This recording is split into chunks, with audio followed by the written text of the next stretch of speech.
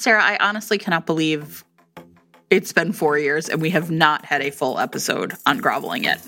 Welcome, everyone, to Fated Mates. Yeah, we just got to get to this because we're going to get to it. I'm Sarah McLean. I read romance novels and I write them. I'm Jennifer Prokop, a romance reader and editor. And this week, Instagram picked our topic. Again, listen, this is my new thing. Let Instagram pick the topics. Let them tell us what to do. I love it. I'm tired of making decisions. I like to not have to be creative. Listen, what's awesome about this is that, as you know, this has happened a couple times where like someone on Instagram has messaged us and been like, hey, you should really do an episode about vampires. And then we're like, we should do an episode about vampires. But we were recording the other day and I just like took a pic for Instagram and then I was like, oh no, let's ask them. And so many of you like answered on Instagram so fun. What you wanted episodes on. And some of the topics were great. We went through, Jen doesn't know how to use Instagram. I'm sorry, I don't. Like at all. But don't worry, if you send us a message, I usually see it and screenshot it and send it to Jen. Yes. But there were so many good ideas. And we went through, and I really did. At one point, I was like, we should have gone through these for like a whole episode. Like, yes, just like reading and then being like, yes, no. There was like one where I was like, Jen, somebody wants a cliffhanger episode. And I was like, moving on. We're not doing that. Nope, listen, nobody wants to hear what I have to really say about cliffhanger, so we're just going to move along. No, you all know better than to ask for that nonsense. Come on. But what's interesting is that so we did this. We went through all of them, and there were so many good ones. We have a giant list, and now we're excited because we have lots of places to go. Also, many people asked us for episodes that we'd already done, and this week, for fun, I did a bunch of Instagram stories where I named those topics and I linked to the episodes. And that is all saved as a highlight. Jen is like glazed over at this point. Like, what are you even talking about? That's all saved as a highlight on our Instagram feed, which is Instagram.com/FatedMatesPod. And I think you could probably go look at highlights and stuff even if you're not on Instagram. But also, I really like Instagram, so maybe you want to be on it. I don't know. Anyway, by far the most requested episode is this one. Sarah, I am excited about it because I love groveling. And I actually, at one point, wrote an entire treatise on the component parts of a good grovel and why it works. So we're going to use that as the bones of this episode because I want to talk about it. Also, I should say, I'm on the record for loving a grovel. I'm on the record for writing a grovel, like as much as humanly possible. Like if you could just make a whole book of grovel, that's like basically the plot of 2 of my books. So I love a grovel. Interestingly, the second we were like, let's do grovels, I had forgot. I've never read a book that. Obviously, no. I don't even know. I had to look up the definition of grovel to do this episode. Sure, of course. Here's one thing I do want to clarify before we go on to talk about groveling, which is sometimes when I say, oh, I love a good grovel, someone will reply, I hate it, but then it's clear what they hate is the grand gesture. And I would say that those are 2 very different things. Vastly different. So a lot of people don't like a grand gesture because they think it's embarrassing. Yeah, right. Like guy gets up on stage or, proposes the ball game at the end or whatever. I hate that in real life, but in books, I freaking love it. Yeah, I love it too. But I don't think it is a grovel necessarily. It's just its own thing, right? Yeah. It's, a lot of times it's a part of a grovel. It can be, but it doesn't have to be. And on its own, it doesn't do the work of a grovel. That's right. So, Jennifer, tell our listeners what we mean when we say grovel. It's funny that you said you looked it up because I guess when I wrote this article, I also looked it up. The actual definition from Merriam-Webster, the world's greatest dictionary, is grovel means to creep with the face on the ground. That's too much. I don't want that much, right? I want to. Depends.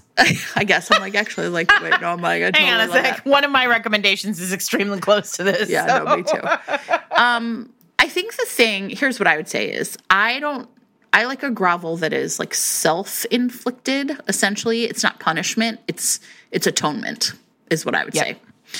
Right? And so, and I think the other thing that's really, I think, important about a good grovel is it is driven by change, right? So essentially the whatever behavior caused the need to grovel was the old me, right? Yeah. But in order to be with this person, I have to be the new me. And that means I have to like get past old me. And that's what the grovel is.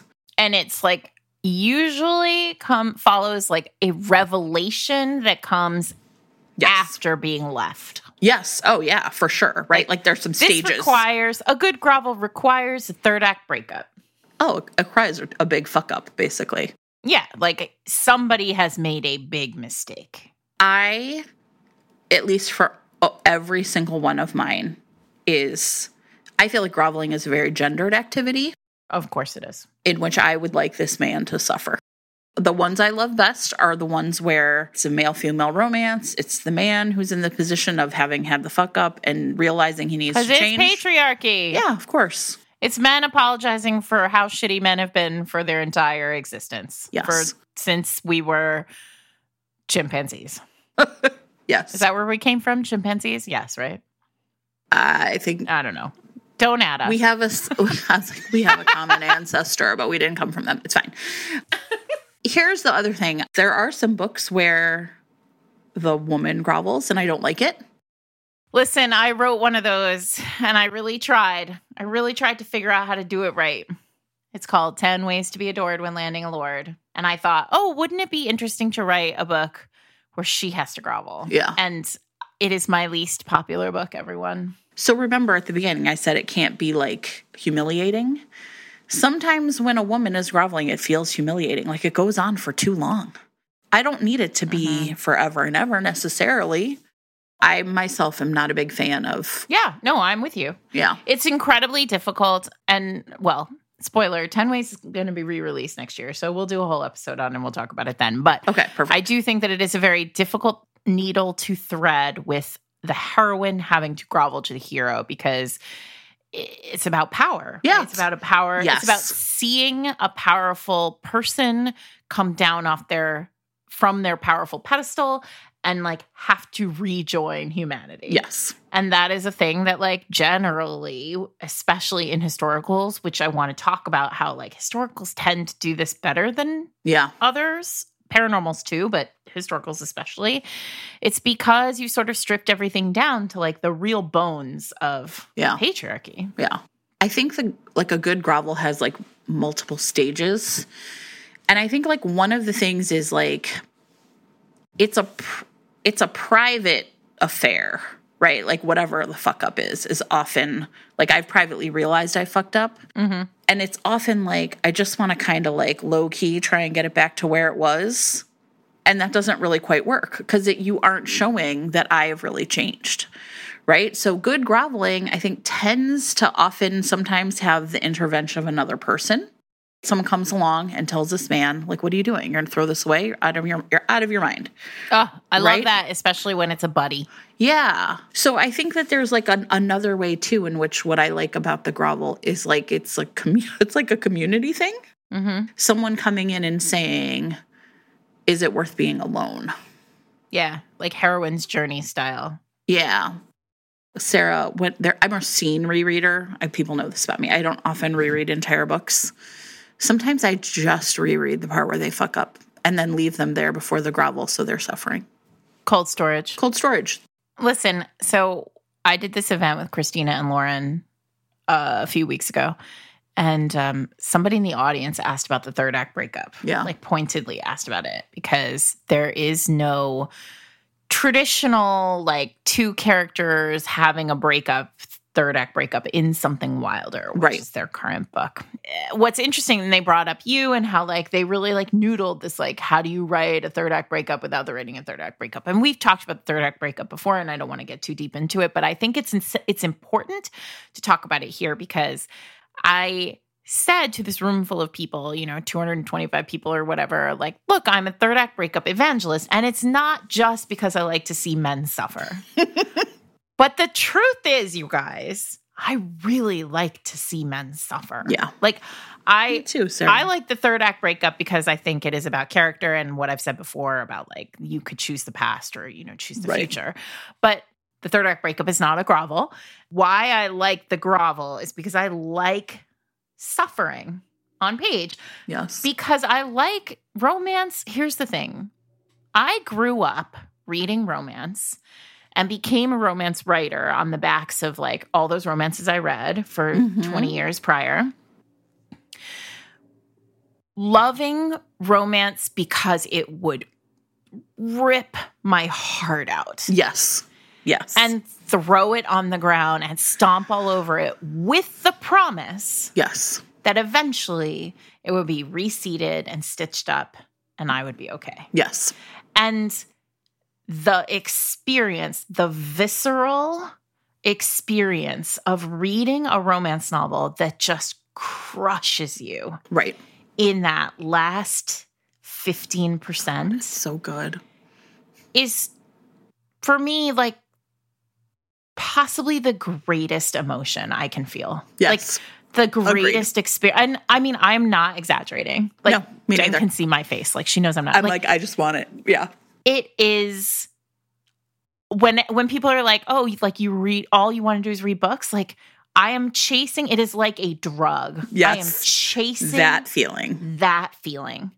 And it is a feeling that I experienced so much during that period of, like, 1988 to 1998. Yes. That, like, often, like, when we said we're going to do a grovel episode, like, I went back to, I mean, almost every book on my list is a deep cut. Because that's where the money is, right? Panic, that sort of, like, the tightness in your chest, the, like, physical, visceral reaction to the romance in that moment. And, like, all of you out there, like, if you have not experienced this while reading, like, you are missing out. Like, you have not read. Try one of the books we are recommending this week, even if you think you hate a grovel, because the truth is like, that panicky, like, anxious, emotional, like, oh my God, this is it's amazing. Awful. It is. It's just perfection for me. Literally put it in my veins. Yeah. It really does feel like a drug. Yeah. And it must be, like, it's creating a physical response in our body. Like, it's fucking with our endorphins in some way, right? A lot of my favorites. Look, it's not a drug. Right. A lot of books I have on my list are like Susan Elizabeth Phillips.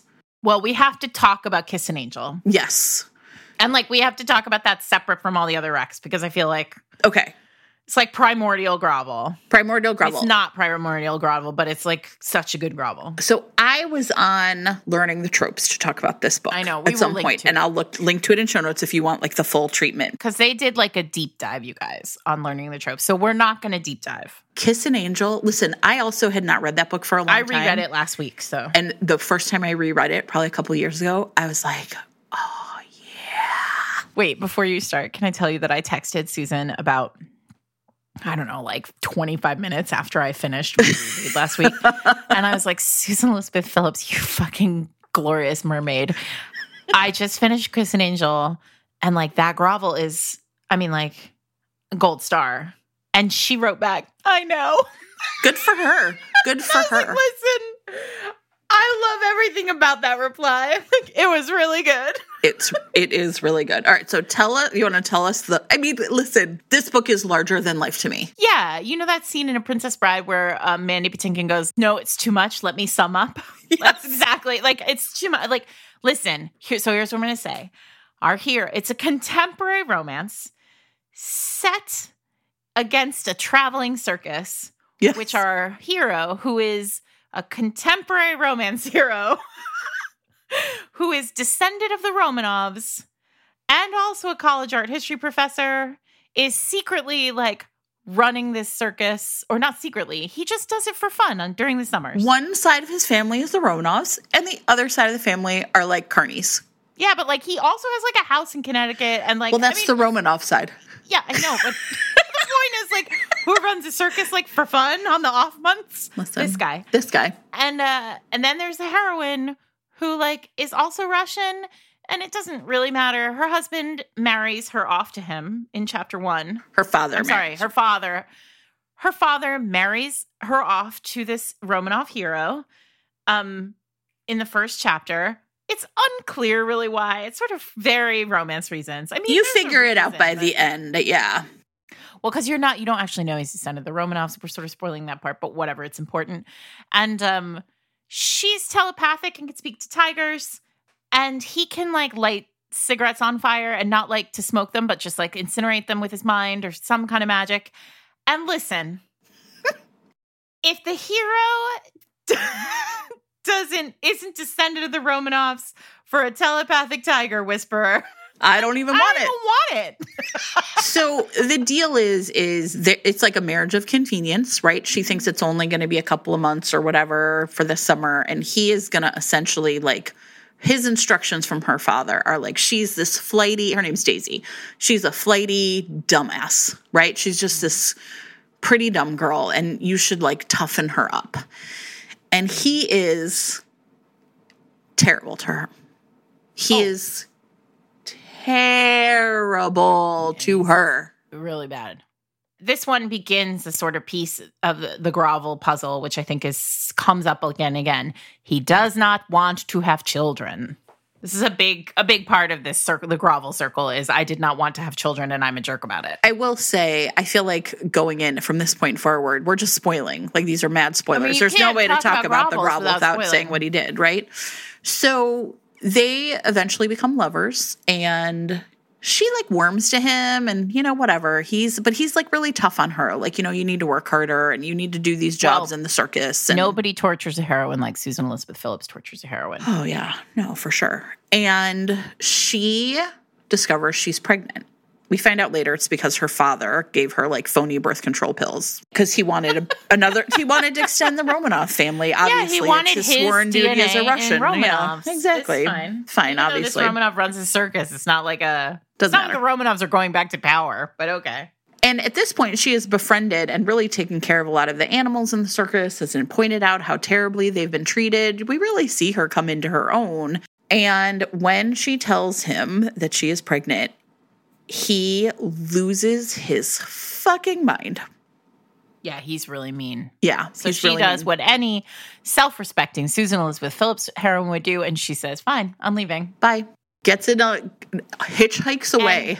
And disappears. For 2 months, and I love it. By the way, I love it, right? Oh, this is why I'm like, when they come back the next day, I'm like, no, you need to be gone for months.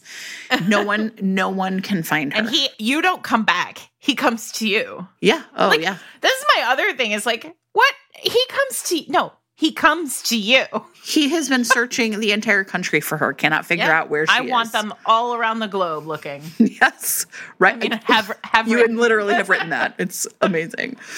And like, this is, again, like you've all heard me say, I love a heroine backed into a corner. And I also love it when a heroine just like gets gone and is like, all right, fine. You said leave. Bye. Yep. And that is all right here in Kiss an Angel.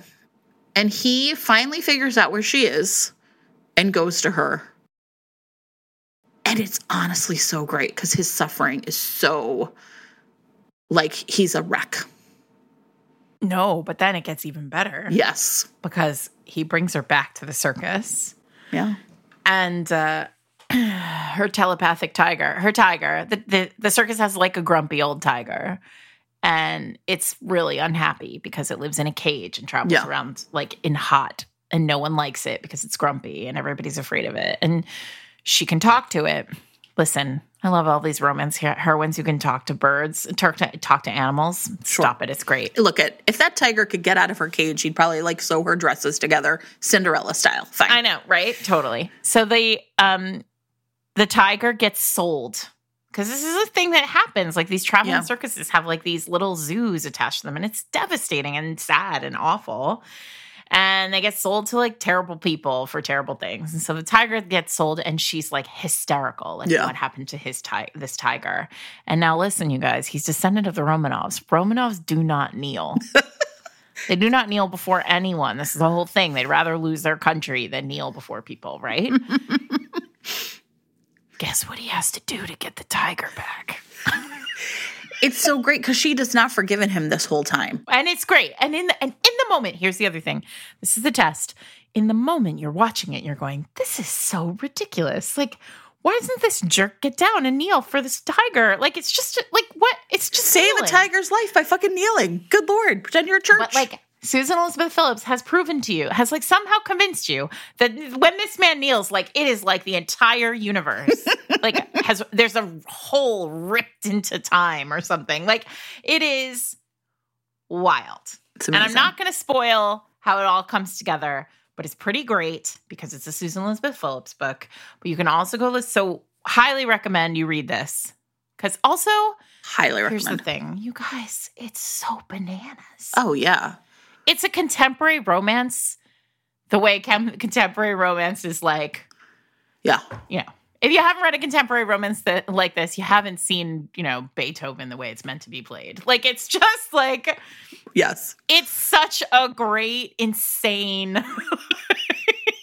Yeah, it's honestly, it's so great. I love it. I think a lot about that. Like, I think a lot about how, like, I mean, as you all know, like, there's something happening in contemporary right now where, like, the characters are all very realistic. Yeah. Nobody's like descendant of the Romanovs. Nobody's running a circus in their spare time. And like on sabbatical running a circus. I mean, listen, if you are on sabbatical right now, please give us your plans. I want to know what you're up to. Are you running a circus? Because that's pretty great. Are you running a circus? YN. This thing is sort of feels like I asked my editor, who is also Susan Elizabeth Phillips' editor. I mean, I know this whole is all about Grovel, so we're going to get back around to it. But I was like, explain to me why this book would, like, why aren't there books like this? And she was like, well, we don't see books like this. Like, people don't send them to us anymore. So if you have a bonkers idea, like, don't worry so much about it. Like, send it out to agents and editors. And like, we're all out here kind of looking for something like, listen, telepathic, tiger whisperer. But I think like the key thing about this, like part of the grovel, right? Like him kneeling is it's not truly humiliating, right? Like there's not, nobody's going to care. He cares though, right? Like he is showing it matters to him. It matters to him. And she, right. Exactly. And that's why it's not like a grand gesture in the sense that he's like getting up on the stage of Wrigley Field and saying, oh, I love, there's not a stage at Wrigley Field unless Pearl Jam's playing. Sorry. You know what I mean? But I think that that's the point. Like the grand gesture here is not, it's a gesture that's very small, but it's big in meaning. And she, like you said, she understands that. He does too. Yeah. And so that's it. Like he has to say, that was the old me. The new me understands. Yeah. To get that tiger back and get my woman back, I got to get on my knees. I love it. Me too. This week's episode of Fated Mates is sponsored by Jana McGregor, author of Rules for Engaging the Earl. So here's the setup for this, Jen. It's pretty great. This series features 3 women, the 3 heroines of this series, all discover when their husband dies that he was married to all of them. Oh. And basically has like secret lives with all of these women. So the series follows them from like the death of this terrible man through them having to deal with the fallout and obviously fall in love. And in this one, Constance is pregnant with this terrible man's baby and she is stuck. She needs a husband and she needs one now.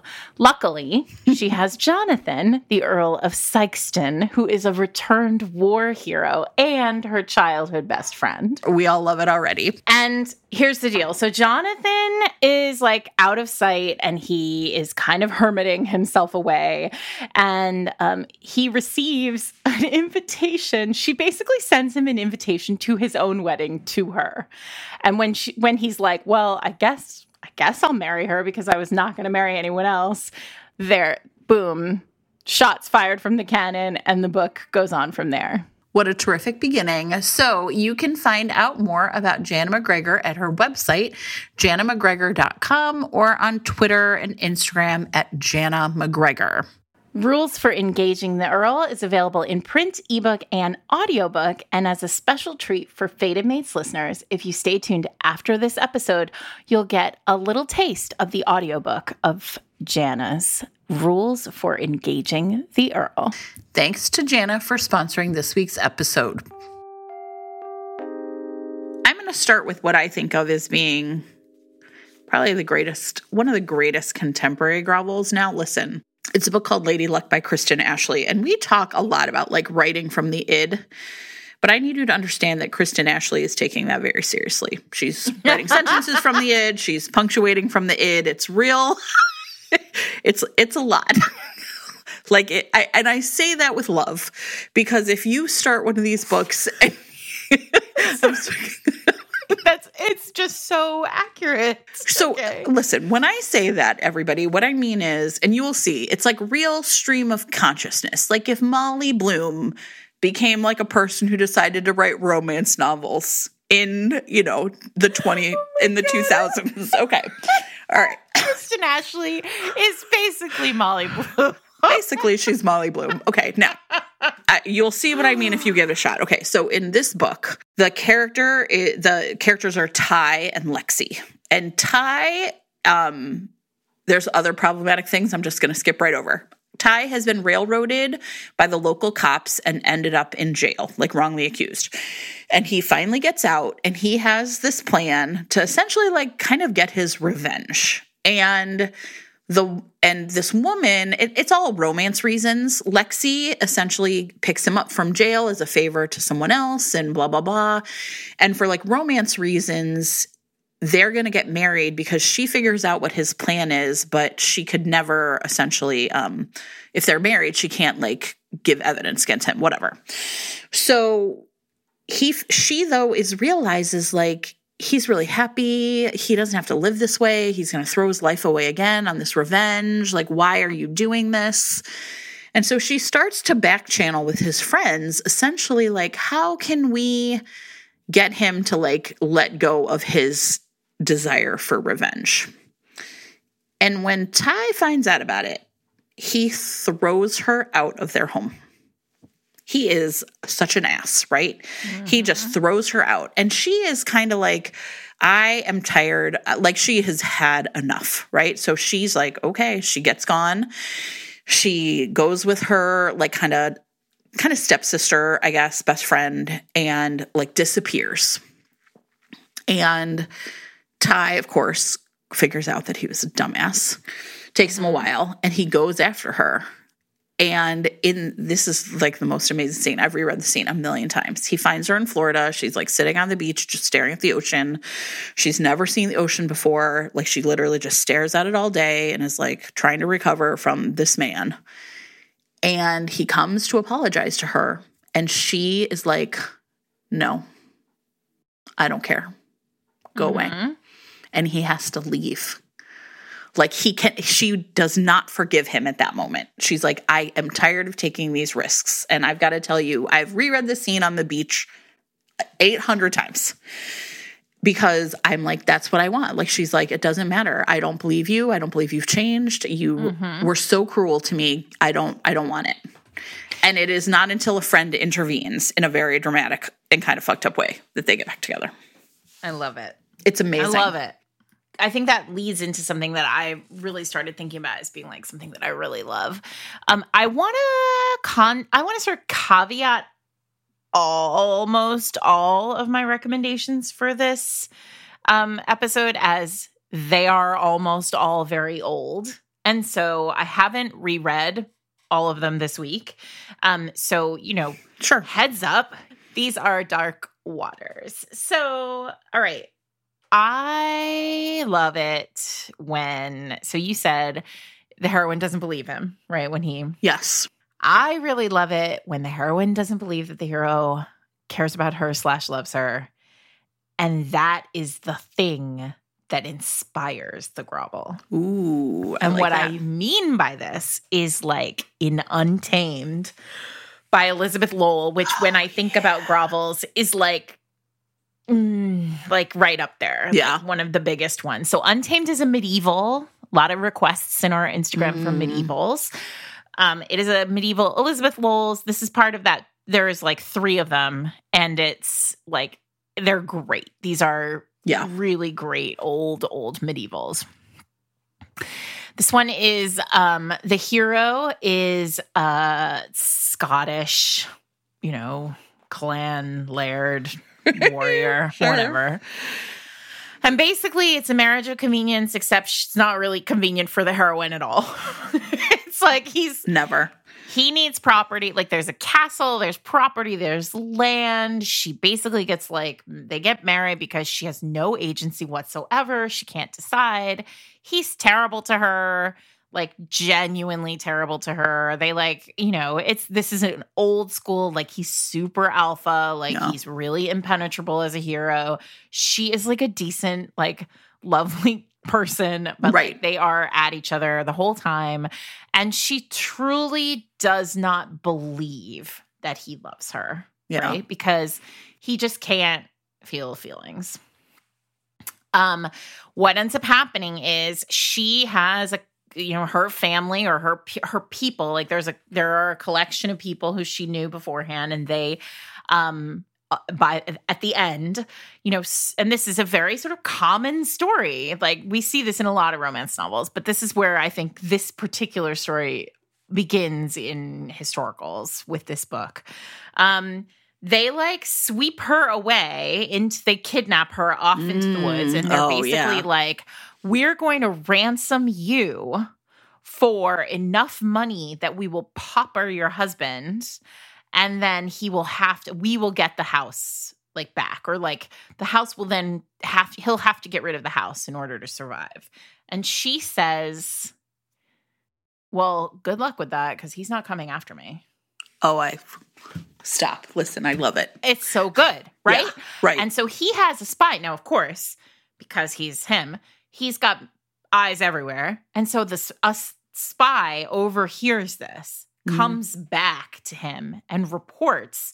Oh, because by the way, 2 chapters earlier, he's I saw you talking to that man. Yeah. Are you sleeping with him? He's a fucking asshole. Of course. Right? He's terrible to her. These Elizabeth Lowell heroes were So terrible. The spy comes back, and she's like, no, I came to you a virgin. I have been faithful. What's wrong with you? The spy comes back and is she thinks you hate her. Yeah. She said this, and he is so enraged. He's horrified. How could she ever believe that? Listen, I mean, he could have been nicer. But the point is, in this moment, he gives a speech, Jen. Yeah. That is the St. Crispin's Day speech. He's amazing. Listen, he's I will burn their homes. Yeah. I will slaughter their cattle. Yeah. I will salt their fields. If she comes back, wait, I marked it because it's so good. You got to read the whole thing, Sarah. I got to read it to you guys. It's so good. Hang on. Okay, so his name is Dominic. They call him the Glen Druid Wolf, right? So he gives this speech. He says, if she isn't returned to us alive and laughing, right? Because he's they better not fuck with her, even not one bit.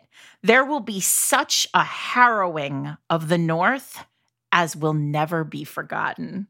I will hunt them down and their families one by one. I will kill them where I find them. I will burn their homes and slaughter their stock and poison their wells and tear down their stone fences and slay their game and salt their fields until nothing can live therein. And then I will leave the cursed land to the unshriven ghosts I've made. I just had an orgasm. What? Listen, I mean, Listen. The show's over. I need to go read it.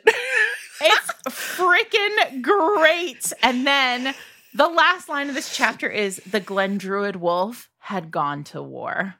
Yes. And it was he has so fucked up. Yes. That he is in order to prove to her that she is the most, because this is twofold, right? Yeah. It is both. They took my wife and I love her and I will punish them, which, I'm for. Sure. But then it's and on top of it, I'm going to show her Right. And that everybody I else. love her so much that I will destroy a whole Yes, like I want a it. large swath of people. Can I tell you, I have been ordering Elizabeth Lowell romances off of eBay. I was a big fan of these silhouette intimate moments. Listen. Look at me. Oh. I'm all my precious. Oh my God, there are so many. My precious. I love those covers so Yeah, no. This one though, A Woman Without Lies, was like my Elizabeth Lowell jam. And I feel like oh yeah. And he is his name's Hawk, her name's Angel. He thinks all women are liars because, some bad woman in his past. And he is terrible to her. Yeah, she's those Elizabeth Lowell. Nobody's terrible like an Elizabeth Lowell hero. Yeah, and I'm fine. Listen, wait, but when he finally gets to her, like he slaughtered I don't know, a lot of people from Central Casting, right? So a lot of extras get outed and get offed here, and then he gets to her. And she is wrecked. She sees him and she's like, "You're not supposed to be here. Like you're you don't love me. Like why are you here? You're going." And she of course is like, you could be hurt. Why are you here?" Poor Meg. Her name is Meg. And he's like, and then she's like, "Listen," and he's like, "Are you hurt?" And she's like, "Well, what do you care? Like if whether I live or die, like the keep is yours. Like everything's yours. The manor is yours." Right. And he is just wrecked. And then he's like, and then he says, "Damn the keep and damn my ambition." Ah! It's like, I'm serious. I'm going to get off this podcast and go read he's so good. This. You're going to get off all right. Okay, listen, I also love when a man it's like, I want my revenge. Yeah. But that's going to put her in the crosshairs for some reason. Oh, yeah. Right? And so that's like another big one, especially in historical, right? Because the revenge we should do that. We should do an episode on revenge historical. Yeah, we should. Because I take this, I'm going after this wife to punish someone else. Potentially. Or that always that's a grovel in the making. Yeah. Well, in The Prince of Broadway, though, he's like, "I'm going to ruin your father." Right? That's what I mean. Yeah. Yeah. Right? So, yeah, I mean, Prince of Broadway, and he has to really grovel. He has to go horseback riding with that man and wear, a green suit coat. And God forbid you not wear black, Clayton Manning, or whatever your name is. Clayton. What's his name? Madden. Clayton Madden. Anyway. So, yeah, I mean, I really feel like historicals, you can really, dive into it because the stakes, stakes so much higher. Well, also, we did a deep dive on Millivane's A Heart of Blood and Ashes, and that is another good one where at the end, to prove to her that he loves her, in fact, she does not believe that he loves her. Right. And to prove to her that he loves her, he brings her enemies' heads on pikes. As it should be. Lots of Cressley Cole, lots of good Groveling, Cressley Cole. Right? Yes. I do want to talk about Lothair, too. Yeah. Which is... another. Well, we could do a quick Lothair. Yeah, sure. Which is so. I'm on the record for Lothair not being my favorite Cressley. I think he could have groveled a little more, but it's fine. I think so too. However, we all know another good example of a hero who does something that the heroine understands is very difficult, right? Yeah. Because Lothair has been buried in that the blood forest, right? The blood forest for 1,000 years before this. And so, he is kind of afraid of being underground, which is the thing that, a vampire, you wouldn't expect a vampire to be afraid of underground, but they are. And this one is. And then she, of course, lives in Appalachia, and there's or Appalachia. I read something that I pronounced it wrong, so maybe it's Appalachia. Anyway, her family lives in Appalachia, and there's a mine collapse. And Lothair has to save all these humans who he values the whole growth of Lothair's arc is coming to realize that a human has value. Right. And so he has to not only save her whole family of humans who he doesn't care about, but also go underground into a mine collapse and potentially end up getting stuck there. Right. To save them. And so like this and all of this to show Ellie that Yeah, he really loves her. he loves her. Because Like, it's her family, right? It's her family. Yeah. So, yeah, I think, yeah, that's a good one. I mean, I think like for Rune and Josie, I thought that was, yeah, right? I mean, I that is my only request is that I wish Rune had been a slight more grovel. Yeah, I feel like, I mean, look. So it's interesting, like, I think I've said this before, like, The Master by Cressley Cole is, like, my favorite. And when she leaves... he almost loses her. Right, like, he almost... This, it's so clear with me. Like, if they walk away... If they walk away... she's almost dead. She's right? almost killed because he's an idiot. Yes. And you know what? For me, I feel like one of the reasons I really like dual point of view is because I want to see that suffering. And the Master, because it's heroin only, we don't see that. And, she just has this, like, one line where she says, it looks like he has been running, like, he looks really disheveled. And I was like, okay, more. I would like more of the dishevelment. Yeah, it's like in The Player when he punches the window. Yes, right? I mean, I do think, like, that's the reason why The Player is so great, because she witnesses his panic. Right? Yes. And she does not witness his panic in The Master. So I feel like that's why it's like the pinnacle of that for sure. This week's episode of Fated Mates is sponsored by Adriana Herrera, author of A Caribbean Heiress in Paris. This book is a terrific new historical romance from our friend and friend of the pod, Adriana. It takes place in Paris, where Dominican heiress Luz Alana and her buddies, Las Leonas, are in Paris for a variety of reasons, both on the up and up and perhaps on the get down. And Luz is there to sell rum from her family's rum distillery, and she meets up with James Evanston Sinclair, a Scottish earl who happens to have a whiskey distillery. Listen, it's perfect. This is what I want. Match made in heaven. This book has marriage of convenience, road trip, revenge, insta-love, basically everything you would ever want in historical. And like the hottest scene on the Eiffel Tower you will ever read. So go get it right now. The Eiffel Tower is done, everybody. Listen. Somebody did it already. Exactly. This is Adriana's first full-length foray into historicals, and she's just out here putting all of us to shame. She is proving that she can do it all, and so can her hero. I love it. Okay, you can find Adriana at her website, AdrianaHerreraRomance.com, or on Instagram at ladriana_Herrera. A Caribbean Heiress in Paris is available this week wherever books are sold, and you're going to love it. Thanks to Adriana for sponsoring the episode. One of my favorite grovels is in a book called Where You Least Expect by Kay Blue. And in this book, Joe is like a retired Navy SEAL. And he moves in next door in this town to this woman named Verna. And Verna is like... she's not the prettiest. She's not the thinnest. She's, you know what I mean? Like, she struggles really with, like, how she looks and how people perceive her. Mm-hmm. But she's also like, I'm a good person, right?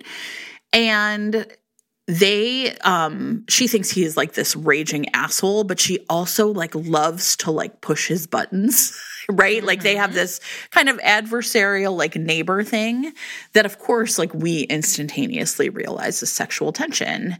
And so they have this affair, and he is really, I think, grappling with like letting go of like the SEALs and the military and like sort of that part of his life. And he just doesn't really, he loves being with Verna, but he like kind of can't admit that this means that he's like moved on from like the babes or whatever, right? Of like kind of what his life was like before. So I think that's like a really interesting thing, because here it is like it's not really about her at all. It's all about him. But listen, this is a pretty recent book in the past 10 years. I'd have to look it up.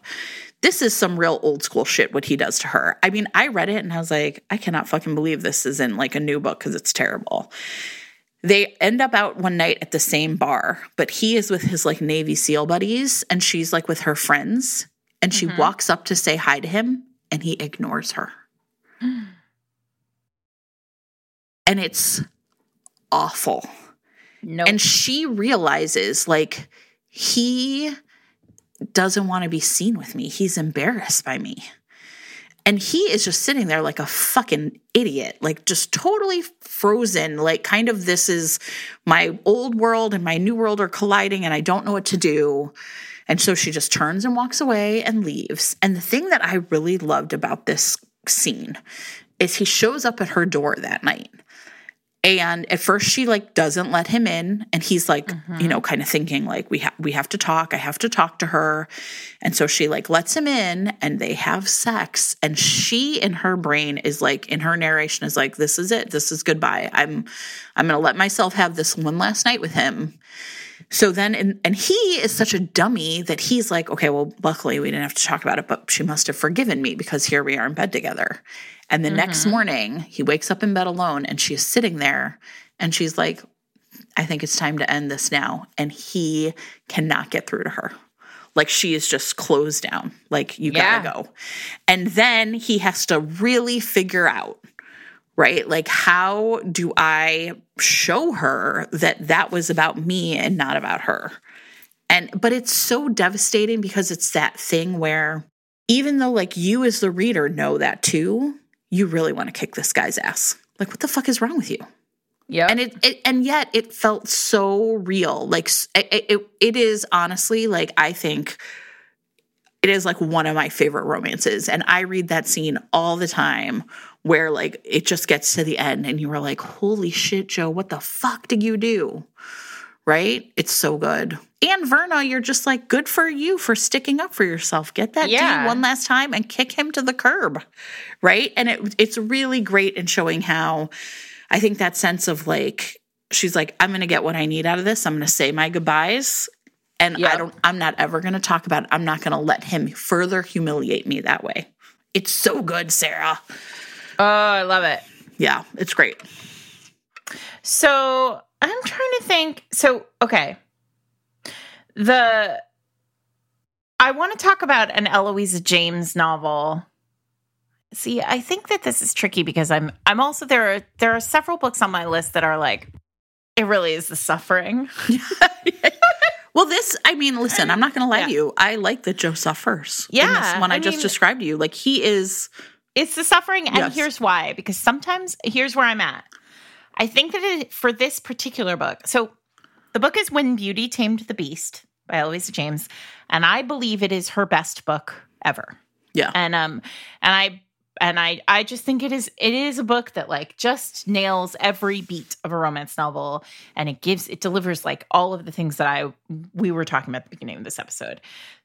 The thing that I love the most, and maybe this is the best example of how suffering and groveling are like interconnect. They're not always the same, but sometimes they are interconnected in such a way that the suffering is the grovel. Yeah.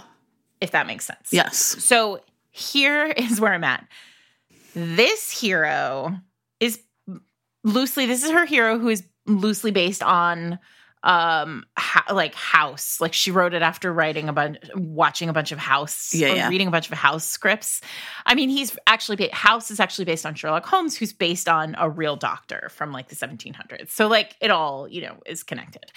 But he has, similar to the House character, he has something is wrong with his leg. Like he has some sort of degenerative disease in his leg. So like he uses a cane and he is in pain, in a lot of pain. He's in chronic pain, and he is like many people in chronic pain who suffer from chronic pain. Like he has sort of a quick, he's in pain. Like, he's in pain. You've been in pain. If you were in pain all the time, you too would sometimes be grumpy. Right. So he's like a grumpy hero with a reason for grumpiness, but also a genius, like a medical genius. Anyway, point is, the heroine is not. She is sunshine. Like this is a true grumpy sunshine book. And late in the game, he basically is an asshole and like kicks her out of his house. And it's like, I can never love you and I can never love anybody and get out of my house. And so she does, with like pretty much nothing, lands herself at like some kind of Real like Les Miserables style innkeeper situation. Yeah. And ends up being trapped in a chicken coop. Oh, sure. Okay. Like, as one does. Listen, she also has something called scarlatina, which is like she's sick. Like she has an illness. And she gets like locked in this chicken coop and is dying. Like she's in there for several days. Whoa. And he has to save her. And when he finds out what has happened, he doesn't for a second blame anyone but himself. Like he's like, I kicked her out of my house and now she is in this situation and she is dying in a chicken coop. Like he finds her, she is feverish. She is, I mean, like it is bonkers. Like I love it. It's all the things that historical romance like can be in a way. Like that it's all that stuff about that is fantasy about historical romance, right? So she's like dying in a chicken coop because this asshole couldn't feel feelings for her, couldn't reconcile his emotional state for her. And so he literally is because he can't carry her and his cane and like he is rescuing her. He like suffers so much pain to rescue her, to physically rescue her from this chicken coop, but he will break himself to like love her, to like prove to her finally that like she is all that matters. And it is great because she wakes up after like she dreams like in her fevered state, like the rescue, but she can't possibly reconcile. Like, right, like how? Right. He did that for me. And like how like the understanding in her brain of like the idea, it's so unfathomable that he would crawl for her, right? That he would walk into a chicken coop, at all, ever. How could or follow her at all? And then the idea that he has done all these things, she's just so keenly aware of like, oh, this is he loves me. He loves me, and like he realizes it, and so do I now. It's great. If you've never read an Eloisa James novel, this is the one. Yeah. I think there's like two more, like, and Day of the Duchess to me falls into this like other kind of category, which is I wrote that. I'm aware, and it's my favorite Grovel, because I feel like one of the things I've said is like the whole book, though. Yeah, well, I've two more that are kind of like Marriage and Trouble that are like that. One of them we've talked about already because it's After the Billionaire's Wedding Vows by Lucy Monroe, which we put on the best of 2021 list. Right? Which is that one where basically the man is like, I'm a great husband. And that's when he's like, oh shit, I'm not. Right? And it's the whole book is And it's the whole book is a Grovel. A really similar book to this, but like, listen, Angst Factor 5 million is called The Unwanted Wife by Natasha Anders. I was going to put that on my list. So yeah. You go. Well, and I just think, again, it's like basically it has kind of a similar setup to After the Billionaire's Wedding Vows, which is this woman is like kind of thought she was marrying the man of her dreams, but then as soon as they get married, it all goes wrong. And she doesn't know why. And it's like 18 months later, and she's finally like, okay, I actually don't know why he treats me like this. I don't know what happened, but I got to get out of this. And it starts off essentially with her asking for a divorce. And what he says is, get pregnant and have a baby, and then I'll let you go. And through this conversation, I love that. She like essentially kind of like they unravel all of the like long chain of terrible misunderstandings and his assumptions that have like got them to this place. And I will tell you, I devoured this book when I first read it, which was it's a book that's a couple years old, but I read it in the past year and was just like, put it in my veins. I love a book that has a misunderstanding that leads to this kind of. Yeah, because. And I'll do that next. But yeah, right. Because I think, and so I guess I would just say like, that to me, like After the Billionaire's Wedding Vows, all these old Elizabeth Lowell's, like A Woman Without Lies, is basically like, I have a schema for how I think the world works, this man. And so I apply those rules to everyone I meet, especially women. And then all of a sudden, something makes me realize I misread the whole situation, right? So it's like Groveling born of, I actually am wrong. Right? The way I see the world is wrong. Yeah. My understanding of how things really work is wrong.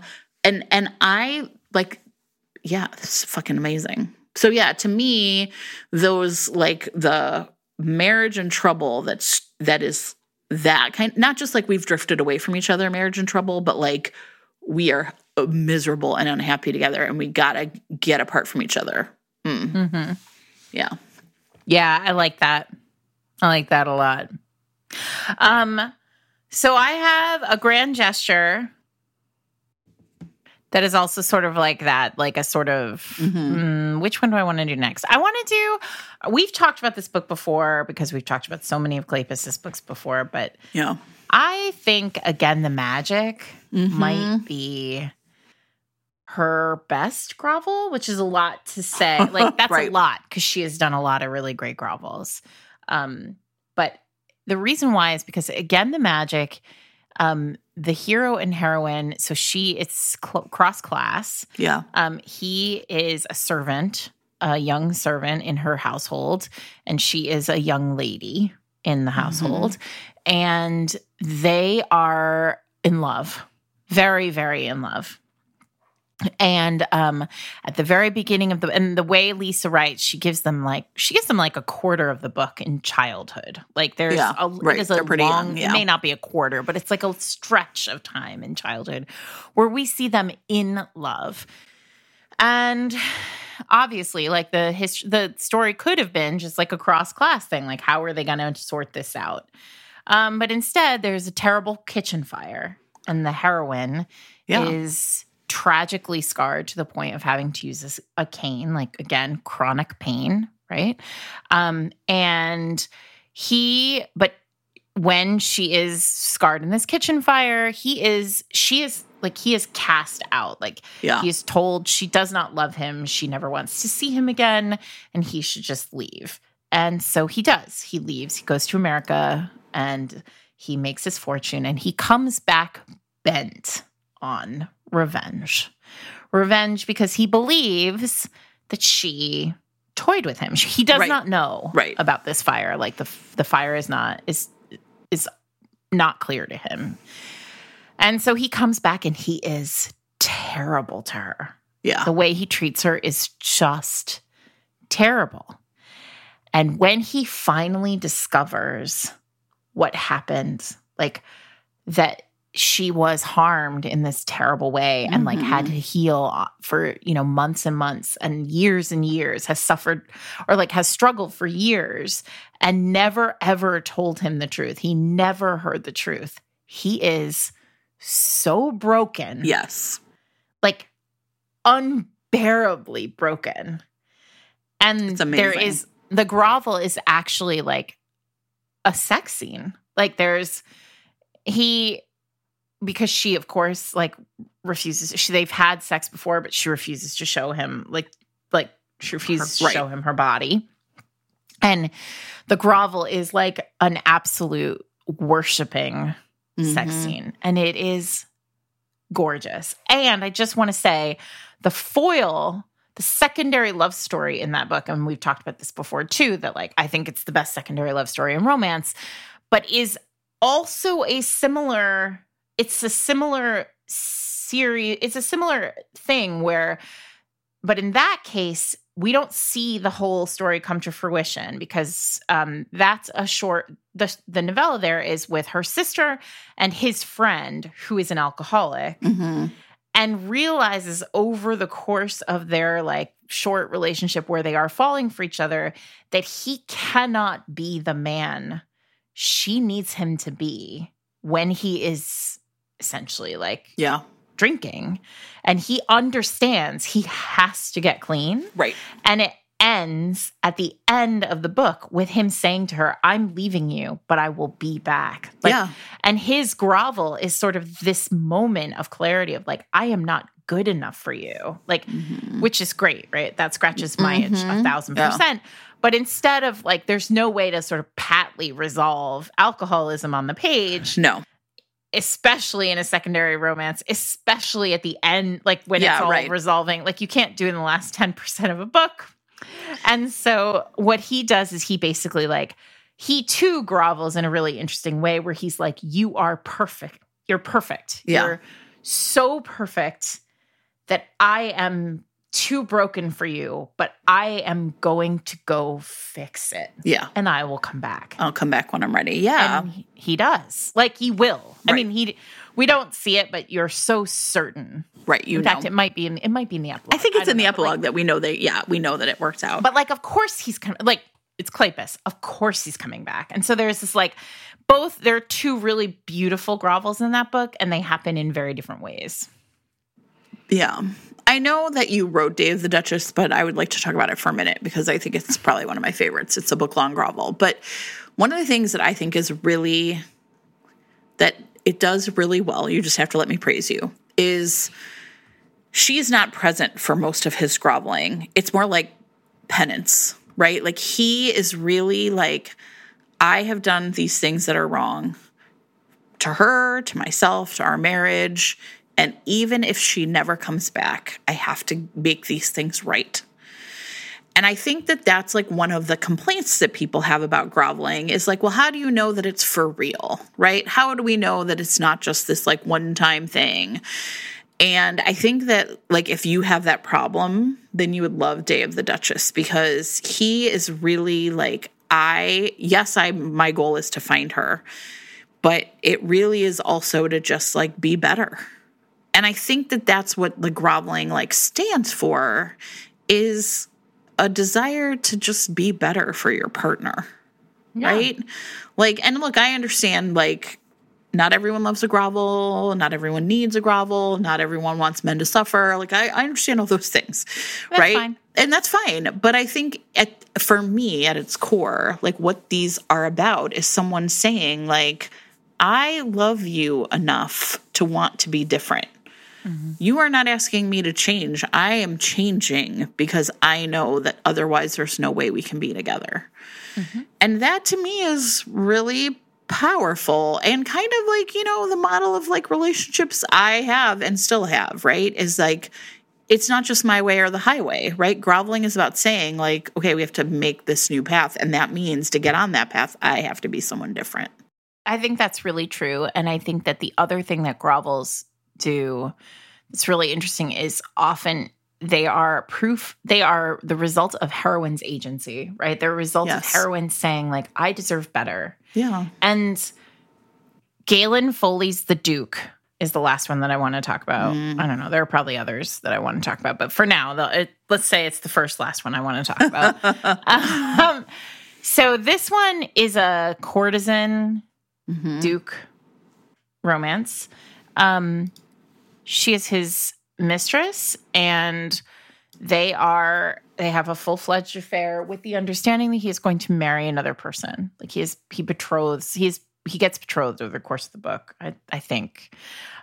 He's definitely betrothed at the end. I don't know when it happens. And she realizes like, I deserve better.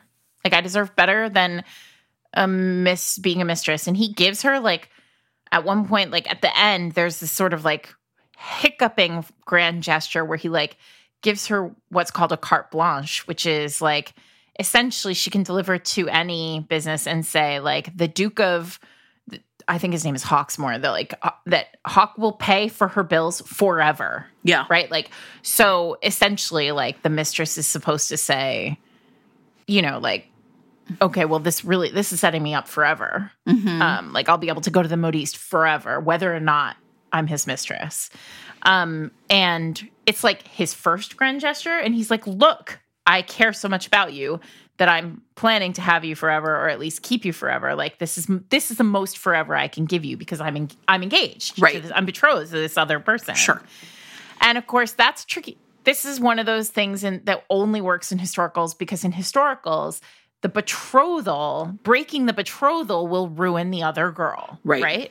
So like if you're a decent man, you can't break a betrothal. Of course not. Because the person you are betrothed to, even if you've never touched her or like even looked at her sideways, is ruined forever. Historical, everything is terrible. Anyway, the point is that in this case, so he's basically like, look, I can't break this betrothal because I have this, like, I have to be noble to this girl. but like, I can promise you it's you forever. And she's like, fuck off. Like, Yeah, I right. don't want your money. I don't want this promise. Like, I deserve more than this. Yeah. I deserve to be married to somebody who loves me or who cares about me. Like, I deserve to be able to walk in public without being like shamed for being in a relationship with a married man. And so she like she brushes him off. And this is the book. I don't know if you've ever, are you a Galen Foley fan? Were you I for sure was a Galen Foley fan, but I don't have a lot of memories of them. Like, but I know I read a bunch of her books back in the day. Yeah. Where the Duke rides a horse into a theater as a grand gesture? Because it's this one. So he's like, finally, he like sorts it all out. Like he figures out how to break his engagement. The girl is, very luckily in love with someone else. He sorts it all out. And then he's like, I got to do something to prove to the whole world. This is where I love a grand gesture, because in this case, it's the Duke saying, I'm going to love her out loud in public. Right. Everyone will know that I am the Duke and she is who she is. And I love her and she is my choice. So he gets on a white horse. Amazing. And rides the horse into a theater where Edmund Kean is performing, because of course. Obviously. And proposes to her. Like, he looks up into the box. He's holding a rose and he proposes to her in the box. And she's like, this is insane. This is you are grand gesturing at me and I don't like it. And he's like, if we are going to be a scandal, let's make it a good one. That's awesome. And yeah, I love it. For it. So that is an example of a book that really works for me as a grand gesture book. Yeah. They don't all. Yeah, it's funny. I mean, for example, like, I think we've talked about Playing It Cool by Amy Andrews, where it like has like a grovel where he's essentially like, it's great. His friend is basically like, he's like, I'm just so all the time. And his friend's like, and that's because, and he's like, she's just driving me crazy. And he's like, and that's because, and he's finally like, because I love her. Right. And I feel like, but yeah, a lot of these books are the reason I like them is, yes, like he's suffering, but I also really like this woman being like, I deserve more. I deserve more. Yeah. Heaven, Texas, I mention every time, right? Where she's like, peace out. He has to break out of jail and steal a police car to get to her. Yep. Nikki Sloane's The Doctor is another one that I really love. So it's an age gap romance. He's her ex-boyfriend's dad and also a surgeon. And at the end, and they have this like hot, like very hot relationship. But at the end, she has appendicitis and she's rushed to the hospital and he is the surgeon on duty. And they've broken up because, his son and like, whatever. And he walks into the room to like look at her and he doesn't realize that it's her. And she needs surgery right now. Yeah. She has appendicitis. And she looks at him and she says, no, I don't want it to be you. I don't want to have your scar on me forever. And it breaks him. So good. And then he like has to show up at her house and like, then he has, it's not like an extravagant grovel, but it's like a verbal grovel. Like he has to say, that's sorry. it. I feel like a lot of these are just like saying I'm sorry and like saying I love you. Yeah. It's that. Did you ever watch that movie, The American President? Again, caveat. Love that movie. Aaron Sorkin, right? Yes. Like, when she's like, I'm disappointed in you. Yeah. Like, right. You lost my vote. Yes. Right? Right. And it feels like, let me salt those fields. Get it back. Yeah, like right? If they are disappointing the heroine, they have to fix their shit. Yeah. Yeah. And I want to see it on page. Yes. And I want it to hurt. Yes. Same. That's all. That's all I'm asking. Is that too much to ask? I mean, I guess. Well, and I think that you and I are very similar. Like, right? Like, we came up reading these books where it was... You wanted to hurt. Because it hurts us, too. Like, we want to hurt. I want it to hurt. I want it to hurt. And I want it to feel like relationships are hard. I want it to feel like it's hard. So good. Sarah. I want it to feel, you know what it is, Jen? I want it to feel harder than real life relationships are. Yeah. And I think that that's the issue is like, yes, relationships are hard, but like, then I want to see these people. If I'm at a like 5, Right. I want to see 11. So you know, everybody knows I sometimes talk about my friend Ernie, and he's so funny because he said the funniest thing to me in a text message once. He said, so my therapist and I are talking about like, so Ernie and his husband and their little boy now. And he's like, you know, like why it's so hard for me sometimes when we fight. And he said, so the therapist told me that like, well, every time you have feelings, you do basically whatever dumb shit you can think of to get out of feeling feelings. And I was like, Ernie, that is every romance novel literally ever written. You know what I mean? Like, this man feels feelings. What can I do to stop? And I think the thing about the grovel is it's that moment where you realize you just have to feel it. Right? You don't have a choice. You don't have a choice. You have to feel it. Like, if you love this person and you really want to be with them, Yeah. you have to feel feelings. Yeah. And that's why I think ultimately for me, it's so powerful because it's just about like letting yourself feel it. Yeah. Tell us your favorite grovels because I mean like need the some ones more. that really make you feel broken. Like I want to cry. I want to feel broken. Yes. Please. We need more. Need to feed the beast. Thanks so much to our sponsors this week, Adriana Herrera, author of A Caribbean Heiress in Paris, and Jana McGregor, author of Rules for Engaging an Earl. Both those books are available right now wherever you get your books, so you can start reading immediately. But first, stay tuned for a little taste of the audiobook of Jana's Rules for Engaging an Earl right now. Have a great week, everybody. Prologue. Portsmouth, 1805. Only one person in the entire world had the power to make Jonathan Eaton, the Earl of Sikeston, push everything aside and ride like the devil over the fields at breakneck speeds to reach her. Constance Lysander. With each gallop of the horse's hooves, his eagerness grew. Finally, he'd come upon the stately home that sat on a hill overlooking the English Channel. He slid off his horse, then with a natural ease vaulted the stone wall that surrounded their meeting place. Most saw Constance as a serious-minded 15-year-old, but not Jonathan. If you looked long enough at her steady gaze, you could see an extraordinary world open before you.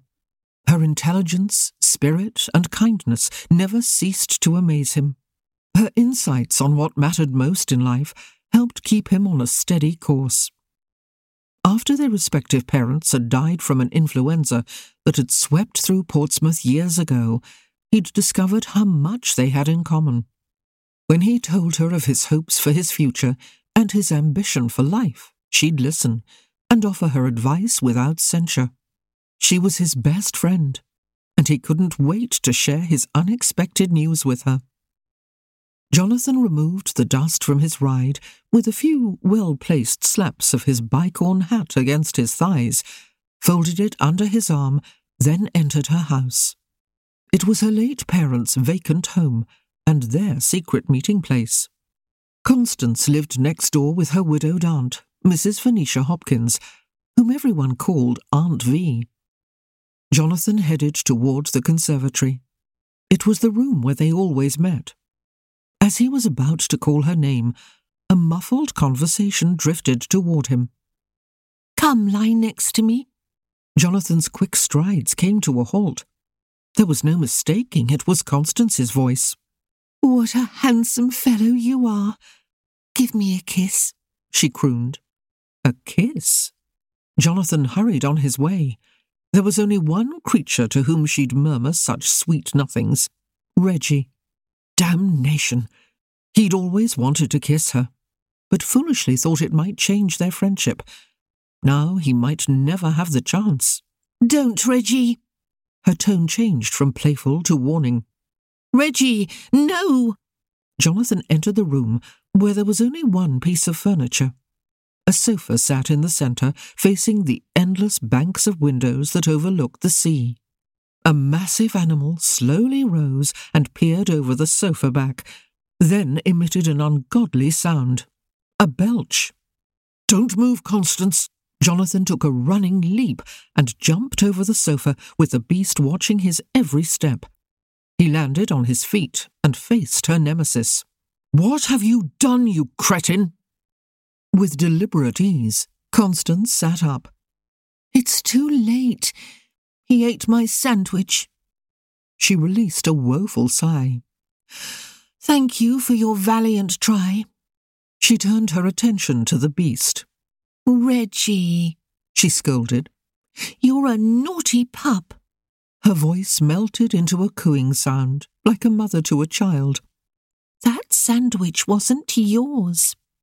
Jonathan closed the distance between them. When he reached her, he took her hands in his, then pulled her off the sofa. Without another thought, he hugged her close. She stiffened slightly, then melted into his embrace. Her body fit perfectly against his. He inhaled her clean scent. It reminded him of the wind that skipped across the sea right before a rainstorm, wild and beautiful at the same time. "What's that for?" she said softly. "I couldn't remember the last time we hugged." Jonathan didn't want to think that it might be their last. He pulled away and looked into the deep blues of her eyes. Midnight blue, sapphire and indigo, all melded into a unique colour that was hers alone. "That's sweet." She playfully swatted his chest, then grabbed his hand and brought him to the sofa. "Come and sit with me, but give Reggie enough room." "You care for that mastiff more than me, I think." Jonathan slid his gaze up and down the gigantic animal, while the animal did the same to him, licking its chops. "If I didn't know better, I'd think you were trying to make me jealous." She slid him a side-eyed glance, then smiled. "Perhaps." Jonathan felt an instant sense of relief. With his leaving, Reggie offered protection and companionship for Constance, and her Aunt V. "You're home early from the shipyard today?" Her face grew animated. "After I finished my morning studies, I helped Mr. Bridges. He's teaching me the business. Soon, I'll be the Sons in Lysander and Sons Refitting Company." She waggled her eyebrows. Jonathan waggled his own. "I'd say there's not much resemblance between you and Sons." "You think so?" She waved a hand down the front of her muslin dress. "I can still wear my breeches, but they don't fit as well as they did last year." He was quite aware of that fact. She was an attractive young woman. Even more so, there was a beauty to her innocence. Jonathan had seen it from the very first time he'd met her. Young men had started to notice her too. They were already vying for her attention. Every Sunday after church, Jonathan would escort Constance and Aunt V home. His chest tightened. Which of the young bucks would escort her when he was gone? "I've started to wear dresses to the dockyard." She exhaled. "I guess all good things must come to an end." "True." He took her hand in his, and together they sat on the sofa. "How are the knots coming along?" She smiled sheepishly. "I spent half the night working on them. I may have conquered the figure 8, but the bowline still has me for a loop." They both laughed. "You'll master it, I'm certain." Still holding her hand, he clasped it tighter, not wanting to let her go. "I have news." Her gaze flew to his, and a brilliant smile appeared. "I do too." When the dog tried to nose his way between them, she patted him on the head. "Lie down." Instantly, the dog obeyed. "Why didn't you tell him to do that before?" Jonathan asked. "He wouldn't have stolen your sandwich." She bit her bottom lip as she stared at him. "He doesn't listen if there's food involved." She laughed, then regarded Reggie. "But I still consider him my second best friend. Who's your first? He rubbed his neck as a flush of heat crept up his cheeks. You are. He lifted his gaze to hers. The tenderness on her face held him spellbound. You're my best friend, and one of a kind, Constance Lysander. One of her dark brown locks fell forward on her face. He lifted his hand, the tremble in his fingers visible to both of them, then gently pushed it behind her ear. I'd do anything for you. She nodded once, the movement so slow that they never broke eye contact. The same for me, for whatever reason. Her gaze did strange things to him. His body felt hot, and the need to hold her again became nigh unbearable. He swallowed and studied her face. The pink of her cheeks was a tad lighter than her full lips. At first sight, some might consider her eyes too large for her heart-shaped face. Jonathan never thought that. They were perfect. Every spark of light seemed to be reflected in them. The dark waters of the sea below paled to the deep blue of her irises. Only inches separated them. He leaned forward slightly and lifted his hand again. Only, instead of brushing back a fallen lock, he brushed the back of his fingers against the supple softness of her skin. She leaned against his touch, and his breath stood suspended in his chest. Something magical was happening between them, and he never wanted to forget this moment, as he would never forget her. Have you ever been kissed? She whispered, the hint of berries on her breath. No. With any other, he'd be too ashamed to admit that at 17 he'd never experienced such a simple thing. Yet with her there were no secrets. You? She shook her head. At the answer, he leaned closer, his lips a mere inch from hers. Suddenly, an absurd sound erupted, as if the earth split apart and bellowed. She drew back. Isn't he lovable? He's snoring. Adorable, Jonathan groused. With a laugh, she put her hand over his and squeezed. Tell me your news. You first, he said quietly, hoping to recapture the magic between them. The joy on her face stopped him cold. Her expression was a rare foretaste of the beautiful woman she'd become. He blinked slowly. He wouldn't be there to see her grow into such a person. Telling her his plans was becoming harder by the minute. I'm attending my first country assembly next month. It's my official introduction into Portsmouth society. I have a new dress for the occasion. I'm saving the first and last dance for you. He did his utmost to keep the smile on his face, but his heart hiccuped that he would miss such an important event in her life. He was leaving on the morrow. Constance sat on the edge of the sofa facing him. My dress is white silk, trimmed in dark blue ribbons, with matching ones for my hair. Aunt V thinks we should braid blue and white flowers into my hair ribbons. Jonathan's handsome face had frozen in a half-smile. What's wrong? She tilted her head. Then her eyes widened. Don't tell me you're bored. She released their hands before gently pushing him in the chest. I always listen to your stories. You could do the same for me. He took her hands again and pulled her closer. You will always keep me enthralled. I'm a little dejected that I won't be there to see you. I can't imagine that you'll not be there. It's the biggest social event of the year, outside of Lysander and Son's annual party. A profound cloud of bewilderment settled around her. Why won't you come? Because that's my news. I'm leaving for London on the morrow. For how long? The disappointment he wouldn't be there for her first dance stung, but she'd always considered herself an optimist. If you're not there for the assembly, then we can dance at my company's party. The shake of his head stopped her from finishing. Tell me, she whispered. He looked to the sea for a moment. I'll be gone for years. His resigned gaze locked with hers. I may never come back. What? She didn't hide the hint of hysteria in her voice. Some men from the War Secretary's office came to see me today. Seems they discovered I speak French, Spanish and German fluently, and have a keen ability to shoot. Said I'm precisely the man they're looking for. They've asked if I'd be interested in a special assignment. It's quite the honour.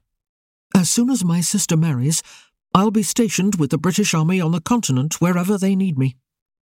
No, Jonathan. She shook her head, as if she had the last word in denial. Did your guardian agree to this? Yes. My father had discussed it with him before he passed. He'd want me to do this if he were alive today. Emotion flared in his dark, chocolate-coloured eyes. I thought you'd be happy for me. Why couldn't he be the best farmer in all of England, instead of the best marksman the country had ever seen? How could I be happy, with you being sent into danger? She sucked in a breath, after having the proverbial wind knocked out of her. He gently tilted her chin, until they could see into each other's eyes. Besides, Mr. North, you're the only one I've told that I'll be on a special assignment. It has to remain secret. He cupped her cheek with his palm. You can't save a dance for me. His eyes clouded with some emotion she'd never seen on him. You can't wait for me either. Why not? She asked softly. Because it wouldn't be fair to you if something happened to me. For instance? As soon as she uttered the words, she understood his meaning. You mean if you're killed? No, I beg of you, do not go. She closed her eyes at the horror of what he was saying. I won't allow you to go and die over there. Whatever they want you to do is not worth giving up your life. I always thought... For the love of heaven, what was she saying?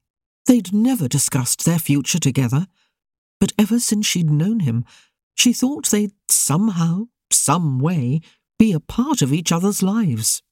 You mean the world to me. Jonathan pulled her into his arms, and she drank in the familiar evergreen scent. Chest to chest, their hearts beat in rhythm. I'll be helping our country. He pulled away and looked into her eyes. I've always thought that we'd build something together, but sometimes life has other plans. Listen, I'll do my best to come home, but I can't. His voice broke with emotion. I won't ask you to wait for me. The pounding of her heart urged her to defy him. You can't tell me what to do. I will wait for you.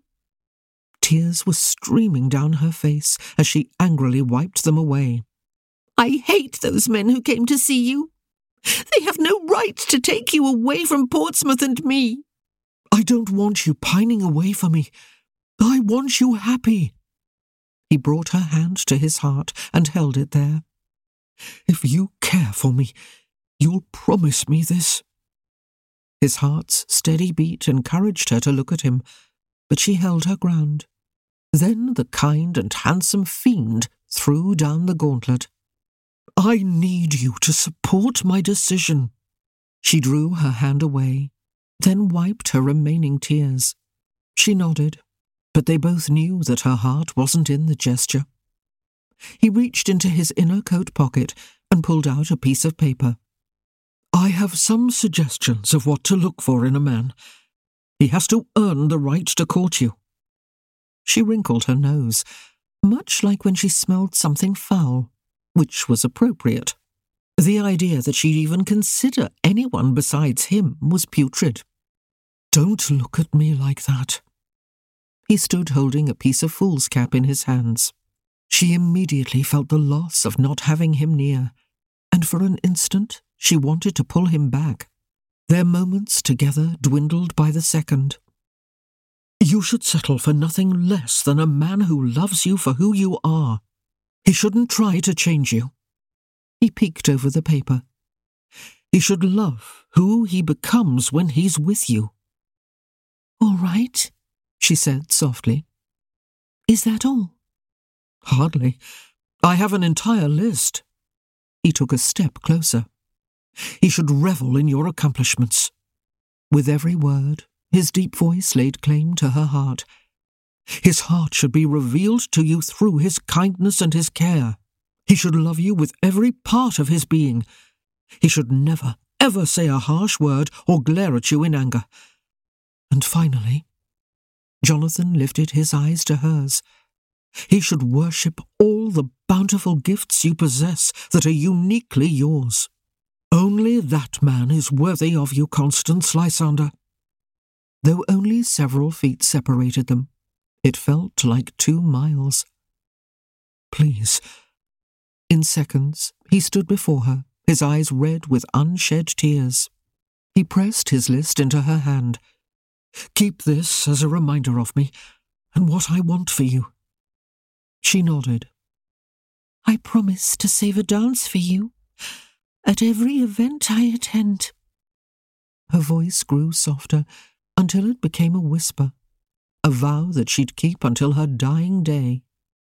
Whether it's next week, next year, or the next decade, I'll save one for you, whether you're there or not. She cupped his cheeks with her hands. But I beg of you, come back to me. She searched his face, and the tenderness threatened to steal her breath. How could she let him go? Without another word shared between them, she pressed her lips to his. Her breath caught at the softness of his lips against hers. For a moment they didn't move, as this newness between them unfurled, then wrapped them together in its embrace. With a soulful sigh, he pulled her tighter, never letting his mouth leave hers. It wasn't simply a kiss, but a sweet, soulful conversation about the past they'd shared and the future that had been robbed from them.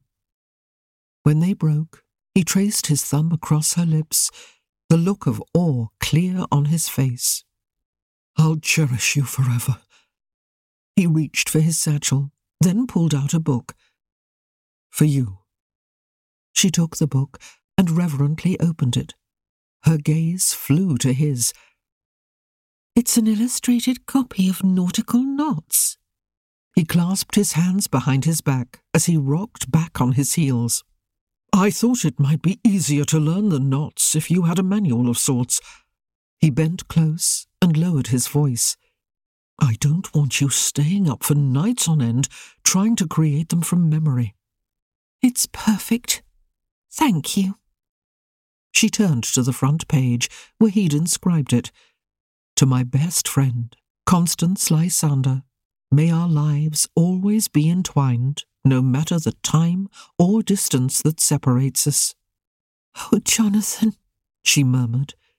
It was all she could manage as her heart tumbled in a freefall. She wanted to pull him to her and never let go. Without hesitating, she rushed to her basket and pulled out her journal. I want you to take this. A line formed between his brows. But it's your book of essays. You always carry that with you. I can always start another. I've written about Portsmouth, the sea and our neighbours. It'll be as if you have a little part of home when you... Her words trailed to nothing as she tamped down the swell of emotion. With their gazes locked, he cupped her cheek. More important, I'll have a part of you with me, forever. The bell from the village tolled, reminding them both that evening would soon be upon them. I must go, he whispered, before pressing his lips to hers again in a brief kiss. Jonathan! His name on her lips left her breathless. Come back to me. He smiled with a wistfulness she'd never seen before. He reached for Reggie and patted his head. Take care of our girl, Reginald. Once more, he pressed his lips to hers. Then he was gone. Gone from the room, gone from her life. She forced herself to run after him. By the time she reached the drive, he was already galloping across the fields. He turned back once. When Jonathan saw her, He bestowed that heart-swelling, familiar, confident smile and waved his hat in the air as a goodbye. She lifted her hand in answer. The image of him, assured and happy, was permanently etched in her mind. Then and there she made a vow. If God would bring him home, she would keep Jonathan's silly rules and do her level best to follow them. The simple truth was that she'd never meet a man who would compare to Jonathan. He already ruled her heart.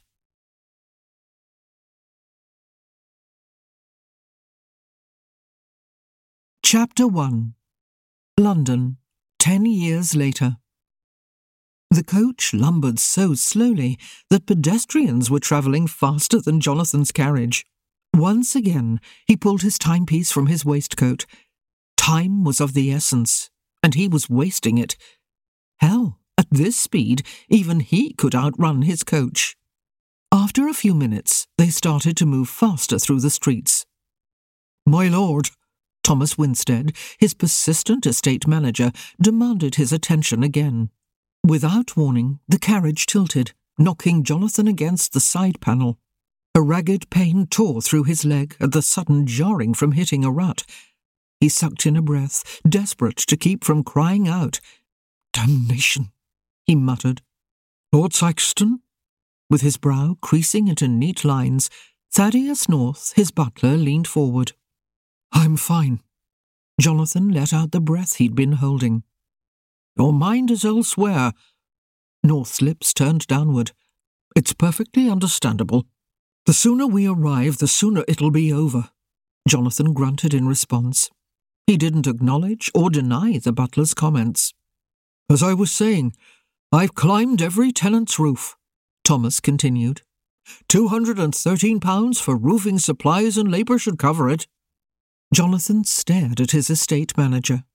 Only a couple of years older than Jonathan, Thomas was the perfect specimen of a man at his best.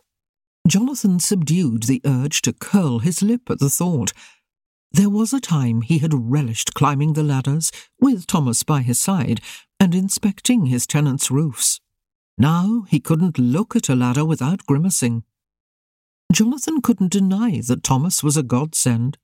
He completed the tasks that Jonathan could no longer perform. Strong and swift, Thomas had earned the promotion to estate manager. "Fine," he answered. "I'll prepare the funds when I return to Portsmouth. Start work when it's convenient for the tenants and you." "Perhaps you'd like to visit when Thomas starts the repairs," North prodded gently. It was the same litany Jonathan had heard repeatedly since he'd returned home. North goading him to see his tenants, encouraging him to call on his neighbours. It was a waste of time. "I'm certain they'd welcome your interest."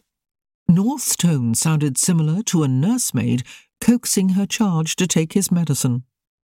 Jonathan carefully swung his gaze to his butler. "I show my interest by paying for whatever repairs are needed. I offer fair rents and don't gouge them at the end of the harvest season.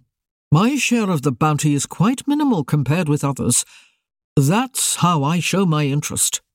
Thomas's Adam's apple wobbled at his curt tone. Years ago, Jonathan had found immense pleasure working on the betterment of his estates. Now he was thankful Thomas relished the estate work. It gave Jonathan more time for designing the perfect pistol cartridge and his plan for a training school for army marksmen.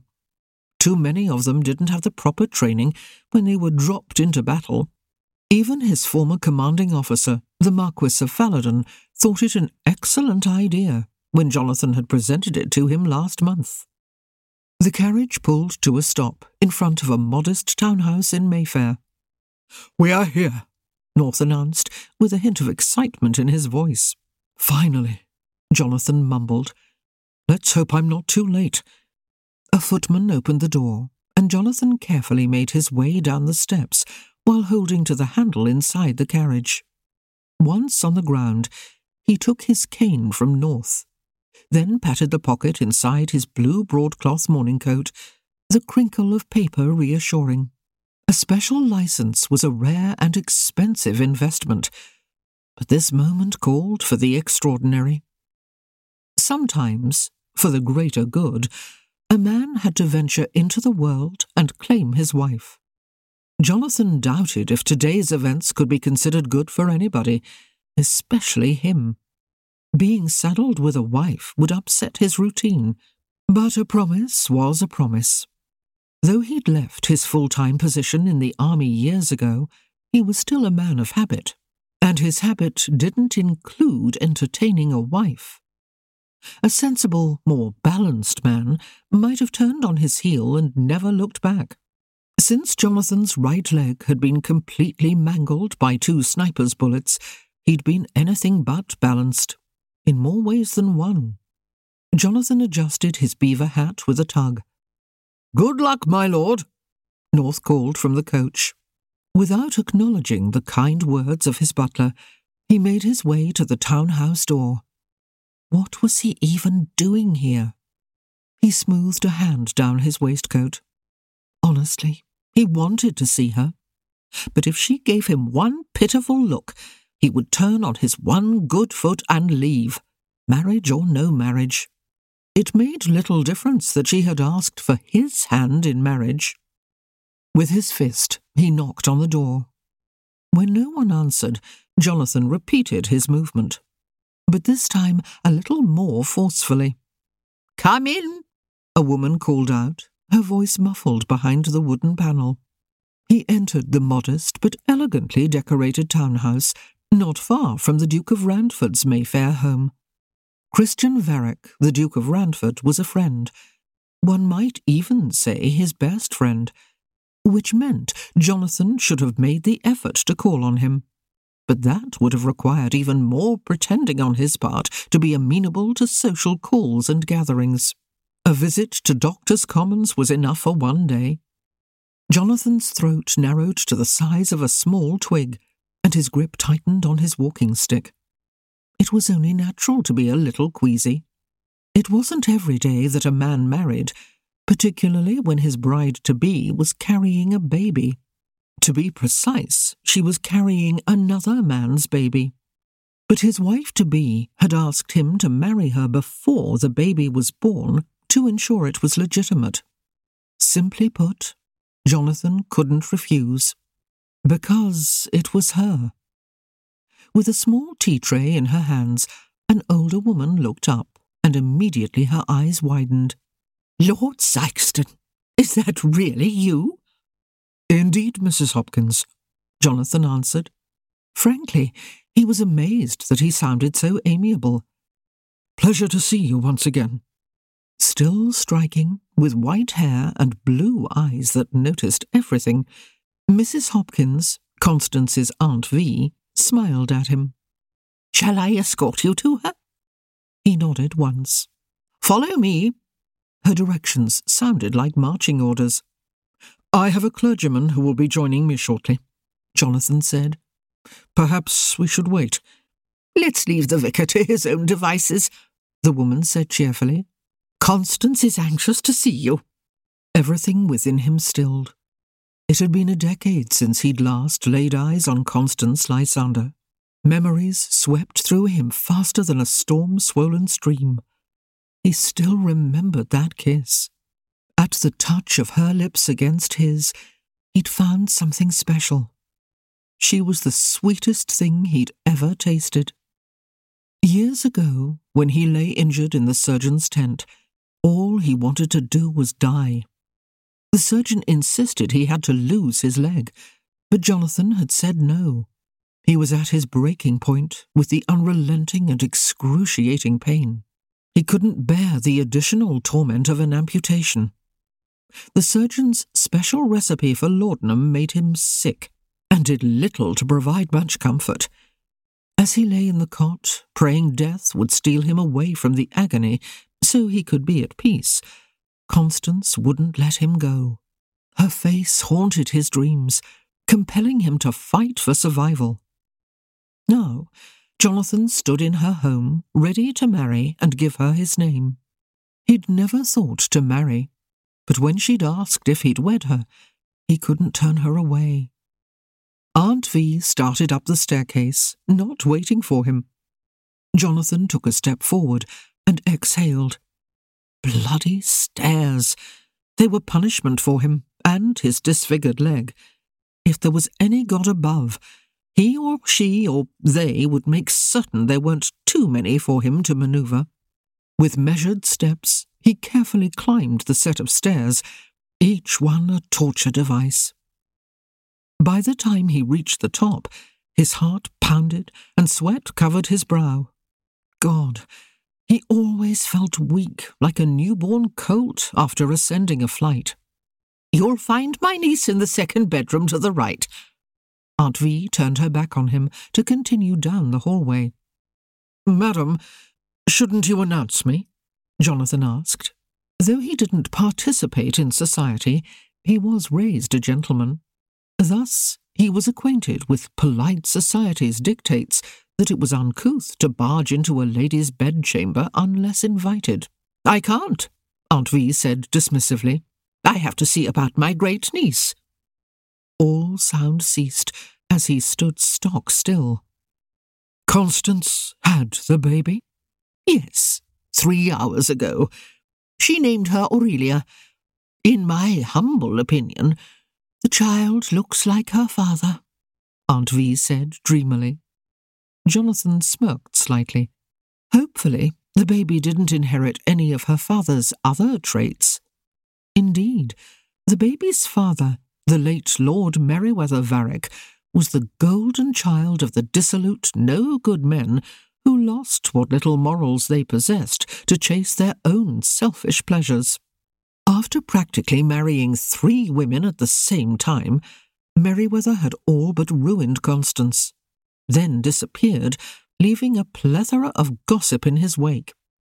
It made little difference that the baby was born before they married. Jonathan had paid the vicar enough to say that the child arrived in the world after the I-do's. "Miss Aurelia Jane Varick," Aunt V sighed. "She's an angel, and her name is perfect." Aunt V put her tea tray down on the side table in the hallway. "It's a fairy tale, wouldn't you agree?" "How so?" Jonathan asked, all the while thinking it was a tragedy. "Constance discovered she was the real Lady Meriwether, and now Aurelia won't suffer the stigma of being illegitimate." For a moment, Jonathan didn't hear anything but his pulse thrashing through his body. "Pardon me?" "She doesn't need to marry you." Aunt V smiled. "But I'm sure she'll still want to hear your proposal. You'd best make it a good one." The woman continued on her way down the hall, humming a merry tune. With an awkward couple of steps, Jonathan found himself outside the designated door. He lifted his hand to knock, then lowered it slowly. The news was for the best, but a sudden melancholy that Constance didn't need to marry struck with such force that he almost dropped to his knees. It was illogical. The truth was, Constance didn't deserve someone like him. He'd make a horrible husband, let alone a ghastly father.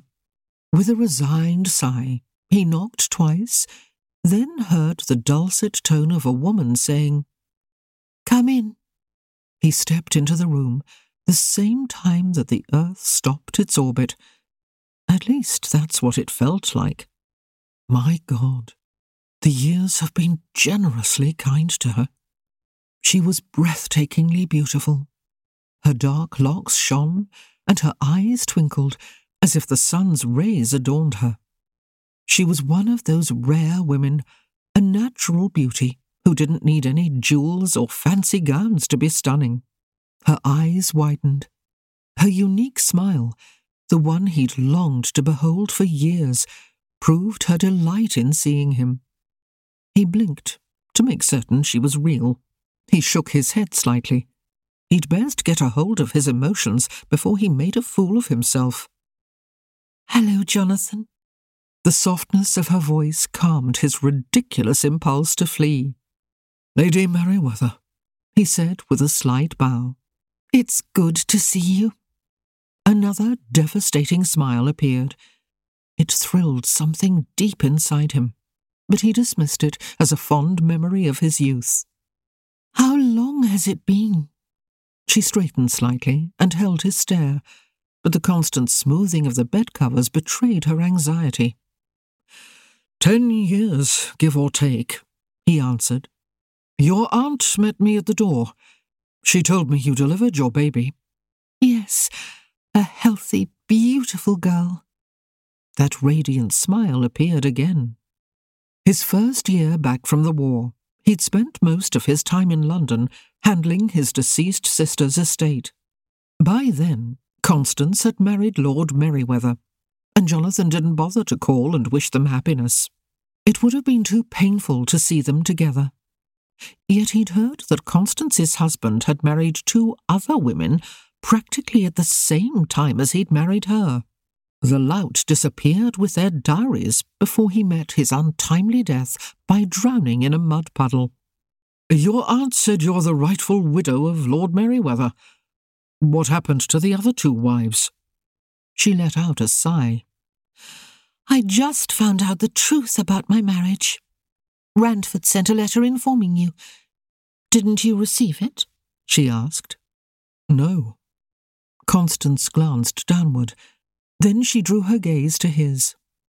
My friend Catherine, the new Duchess of Randford, discovered her marriage to Merryweather was void because the vicar who married them had been defrocked, and my friend Miss Blythe Howell was the 3rd woman he'd married. Her gaze strayed to the window. You're Lady Merryweather. He shook his head, trying to clear the muddle created by these new facts. The story was incredible. She nodded slightly. I'm his wife. I mean, widow. That changes my circumstances somewhat, doesn't it? She lightly worried her lower lip by clasping it between her teeth, the action emphasizing the fullness of the tender skin. He closed his eyes at the sight. Everything within him tightened into a knot that he doubted would ever be untangled. He had to remember that her change in circumstances was the best for him. He could return to his previous existence as a recluse. That's what he was good at. Yet he'd never considered himself lonely until now. For some odd reason, he tasted a disturbing new flavour on his tongue. Bitterness.